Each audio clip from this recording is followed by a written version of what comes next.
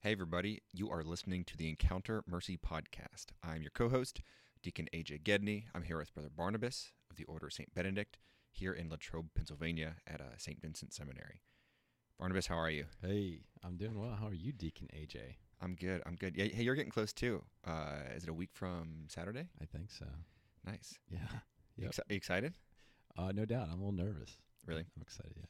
I was more nervous about all the details before my ordination than the ordination itself. But I think it was like 2 days before the ordination. I woke up that day and I was like, oh no, like, what am I doing?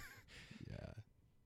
No, it's good. I mean, with any like big commitment, lifelong commitment that comes with it. And I've done one already with solemn vows in the monastery, but I'm like, whoa, there's another one? You know, so how many can I handle?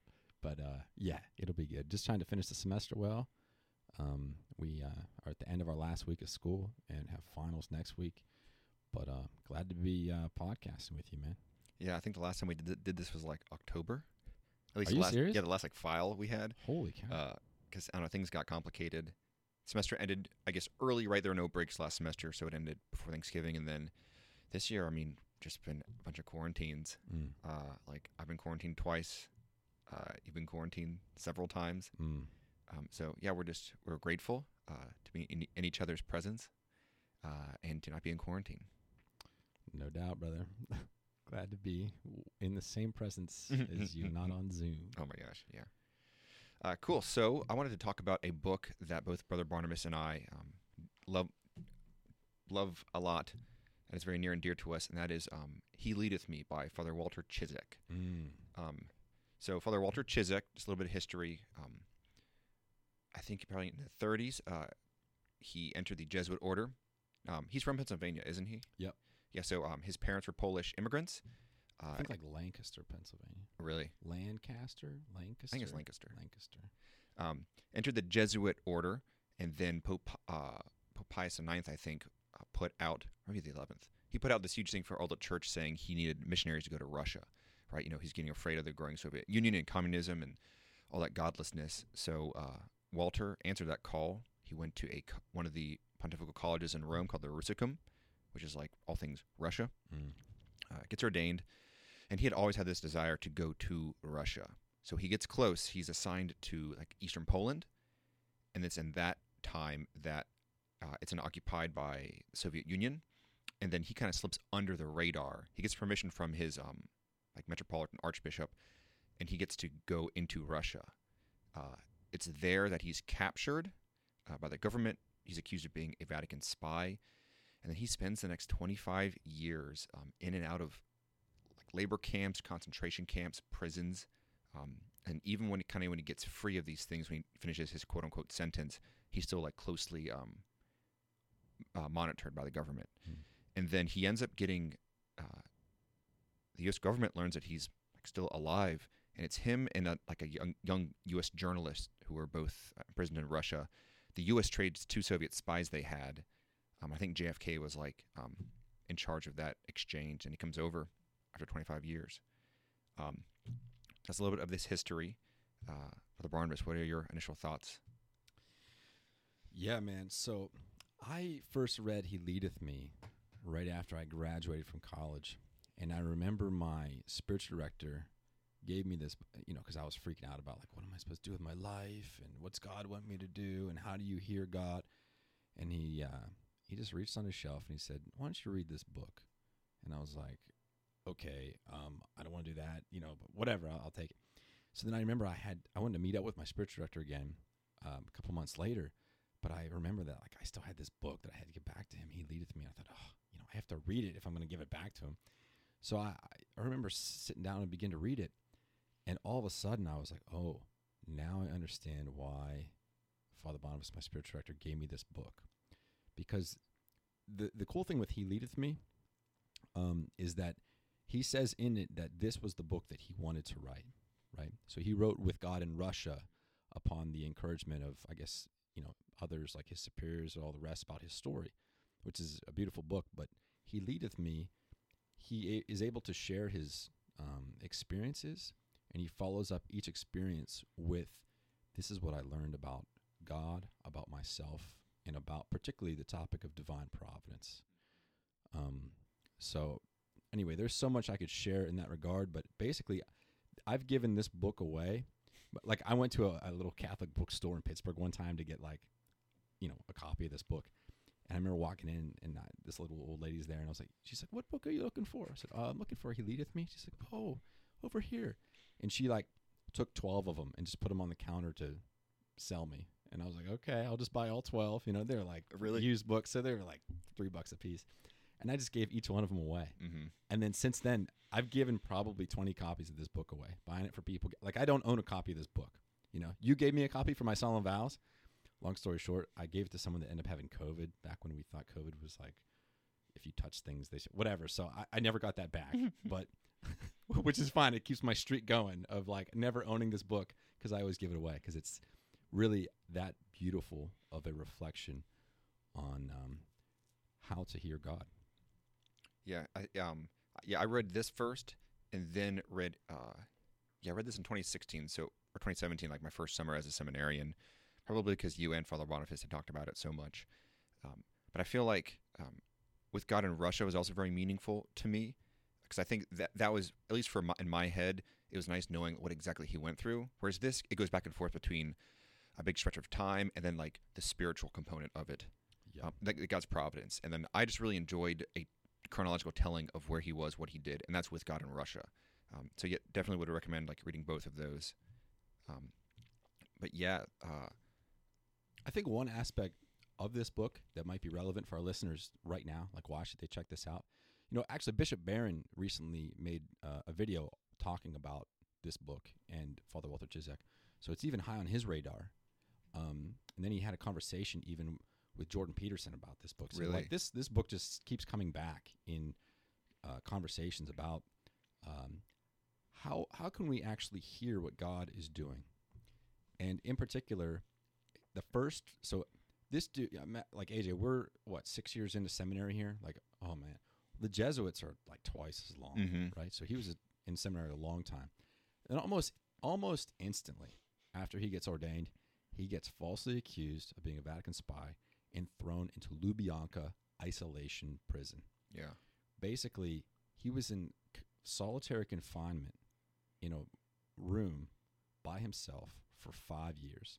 And the only interaction he had with the outside world was a tray of food coming under his door maybe twice a day. And then he would get pulled out of the room a couple times a week to be interrogated to try to get him to even confess and sign papers that he was, they were driving him crazy. And he talks about how is his life still of any meaning and how can this situation make any sense? And over the past how many months, how can our own solitary confinement, our own quarantines, our own isolation, whatever, still be something that God has good in? And the way he talks about it in that book is just profound, and he leans on those things that he had learned, such as like his routine. Yeah, I want to talk about that because I think he could hear the bells of a nearby town, so he had the time of the day usually. I remember reading he had like a horarium, like each hour of the day was ordered, so he would like get up, do a holy hour, pray the rosary. He would like do it in Polish, Latin, and English. He would work out. He would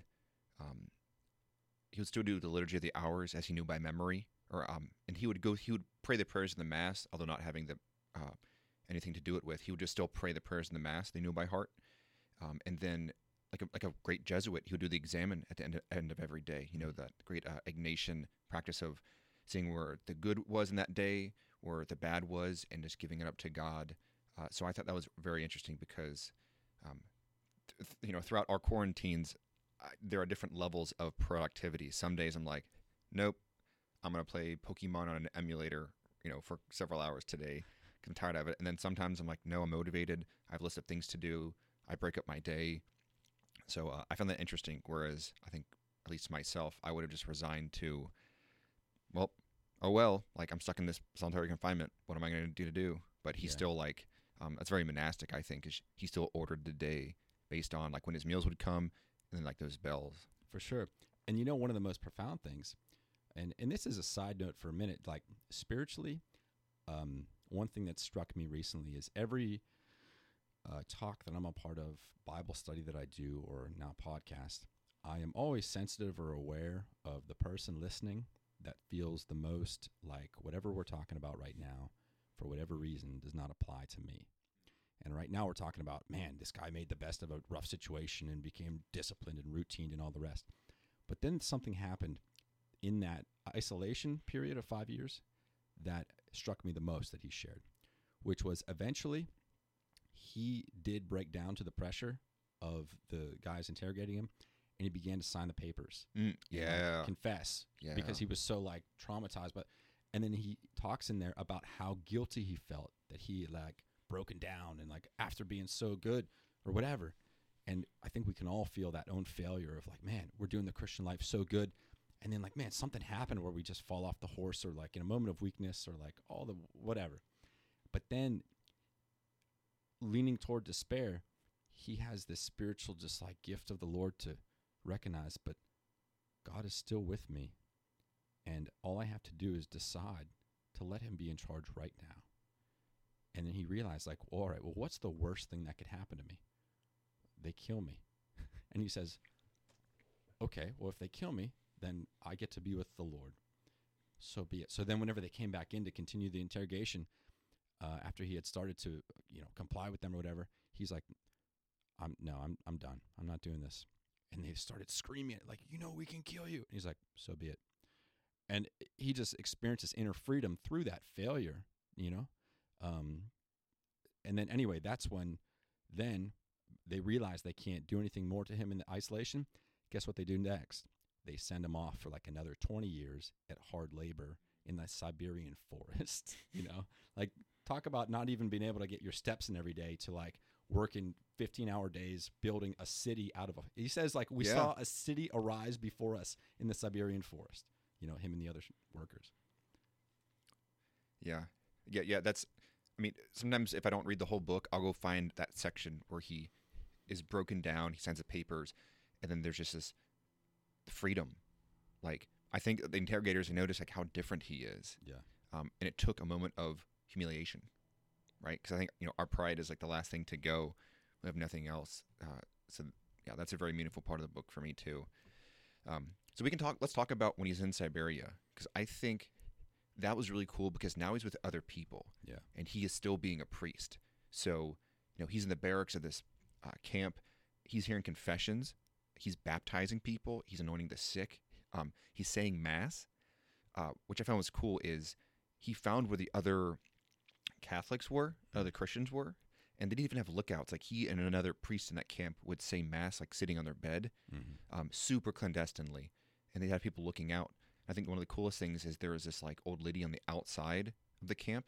She would bring them wine and bread. So they would say mass from memory, and they would take the Blessed Sacrament, fold it up in like a cloth, and then take it to people throughout the day. And like these two priests, they would give retreats. So I find that incredibly inspiring that here he is in his labor camp, but then he still has this like parish. Like he's still a pastor, a priest. Well, and in addition to that too, right? There's an adage that I completely hate that I just want to say right now that, people will say about priests, like these hands are made for chalices, not calluses, whatever. Like what's the work of a priest? But in this case, Father Walter Ciszek had hands for chalices and for calluses in the camp because there's a great story in there.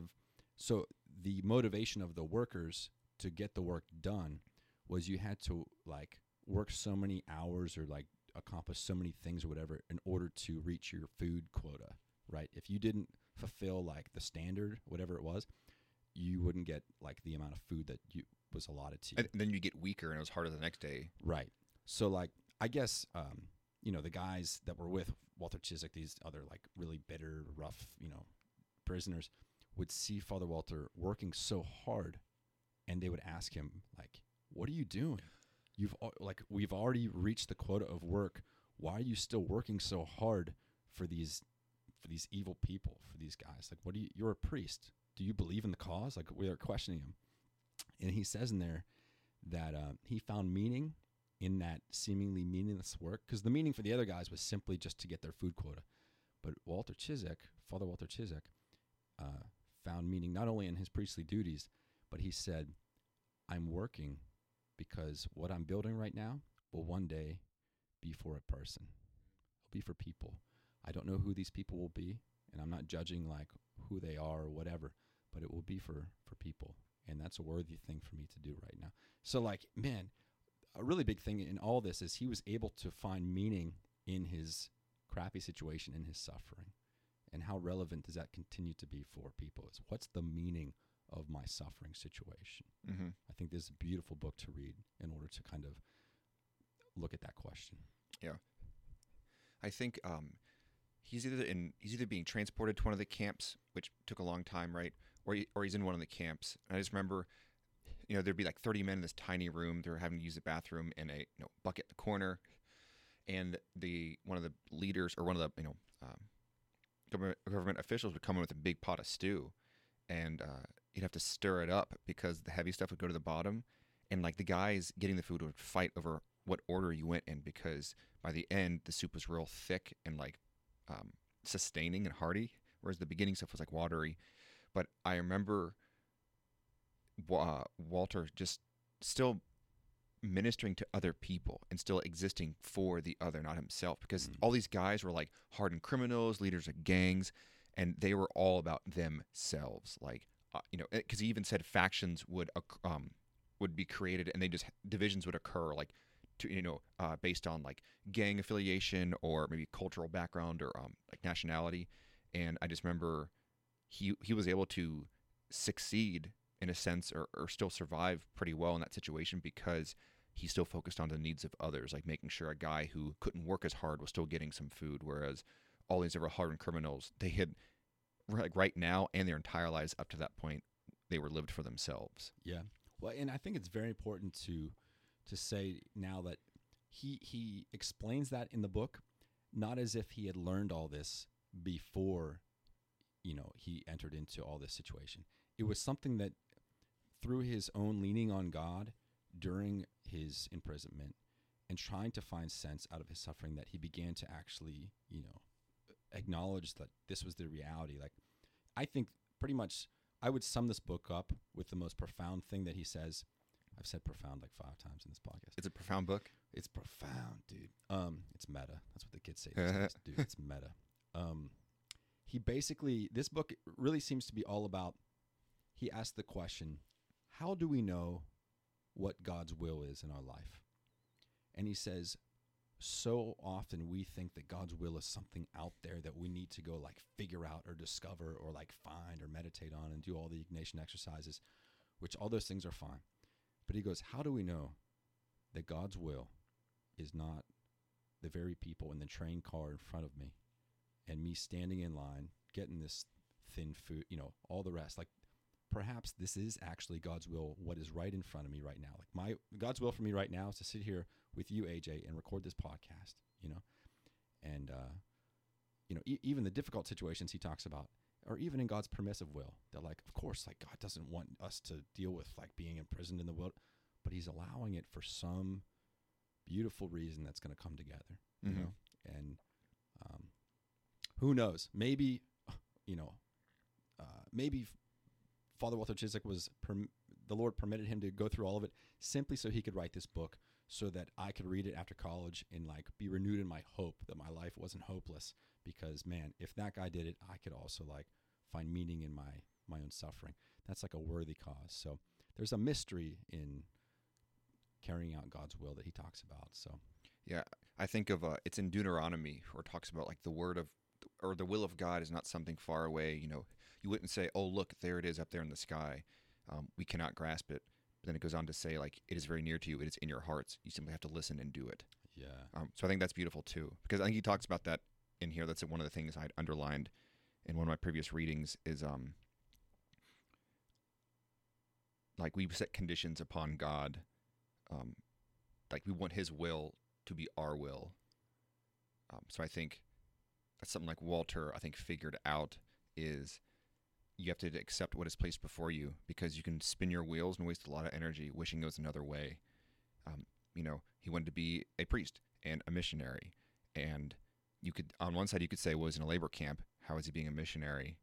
But then again, like he got to Russia and he had a quote unquote parish or a mission. So it didn't look like a typical missionary but it's what God had wanted him to do. Yeah, man. And how many of us have situations these days where we're like, man, my life in whatever capacity is not the typical fill in the blank, whatever it might be, you know, your kids, your marriage, your schooling, your job, your whatever, how things are turning out. But rather than focus on like how things are different or how this wasn't supposed to be, perhaps there's something else that we could recognize that God is doing in those situations. And that's what Father Walter's all about. And in particular, if you look at the title, He Leadeth Me, you know, it's especially think of Psalm 23. The Lord is my shepherd, I shall not want. You know, that He leads me into the pasture. You know, God is not the clockmaker that kind of winds everything up, sits back, and we have to figure out how to navigate through it. He's actually in the mess with us. And that's a beautiful thing in the Old Testament. The consistent, and even in the New Testament, the consistent promise throughout the Bible that God gives is not necessarily that He'll fix everything, that He'll like change everything, that He'll come, but that He will be with you. I will be with you. And man, when you recognize that in your situation, all of a sudden you realize, oh, this isn't about me. This is about like how I can respond to fulfilling God's will in my life. Yeah. Yeah. I think another thing I wanted to talk about is I think he's granted a level of freedom. He serves a sentence and then he's put in some small Russian city, again, under close supervision, but he's in the slums, right? He's in some village, you know, there's lean-tos and shanties. And his little house, he and another priest, it turns into a chapel.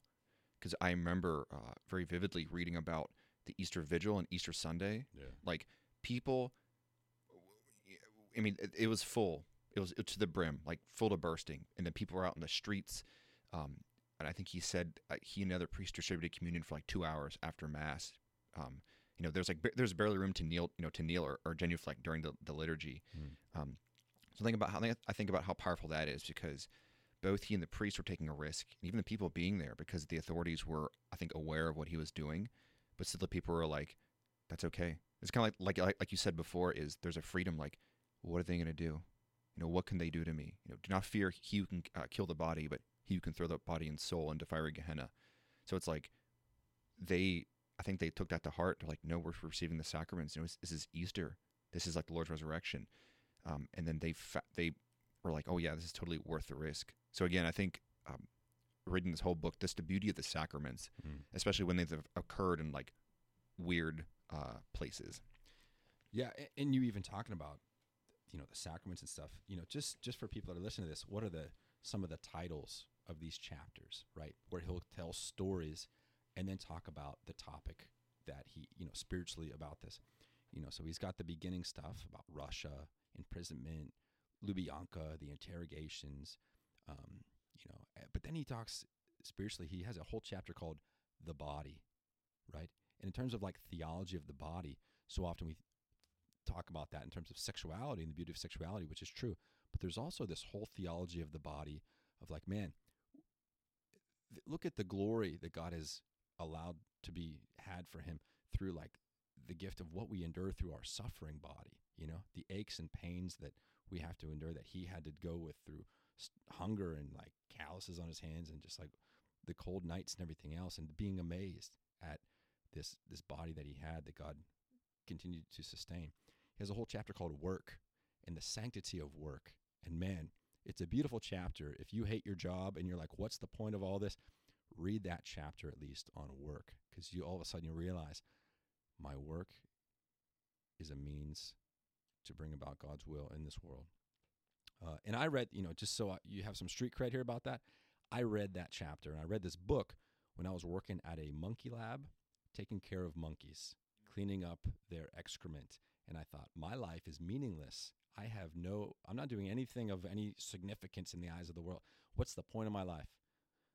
And then I read this about work and about maybe God's will is simply for me to reach out to and to love those people working in my lab with me, and that this work I'm doing, it's oriented toward, you know, this research that might help somebody one day. And like, man, I'm not going to see that fruit perhaps, but I can see the fruit of me offering this up, you know.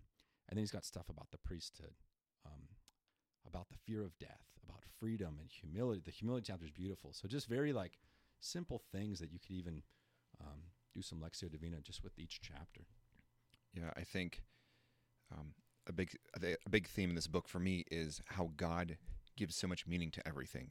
You know, he could think, oh, building this city out of wood or chopping down wood every day is meaningless, or rotting away in a cell in solitary confinement is meaningless. But everything is given meaning by God. I think especially suffering. I think one of the things I've been trying to do lately is, with any suffering in my life, it could be like chronic pain or frustration, or I don't know. It's cold in my room all the time now. They turn the heat off. Yeah. Is offering that up for people, and peoples that I know that need my prayers. So it's like offering it up. So it's like, hey, like right now my hands and toes are kind of cold and numb. It's like, well, I can offer that up for somebody, you know, for the healing of someone who needs it, suffering from cancer or some awful disease, or for like those who recently died. So I think even what you could see as insignificant, like me struggling to, you know, keep my extremities warm in my room, could seem like a pointless endeavor, but I think even through that, we can offer that up. Yeah, man.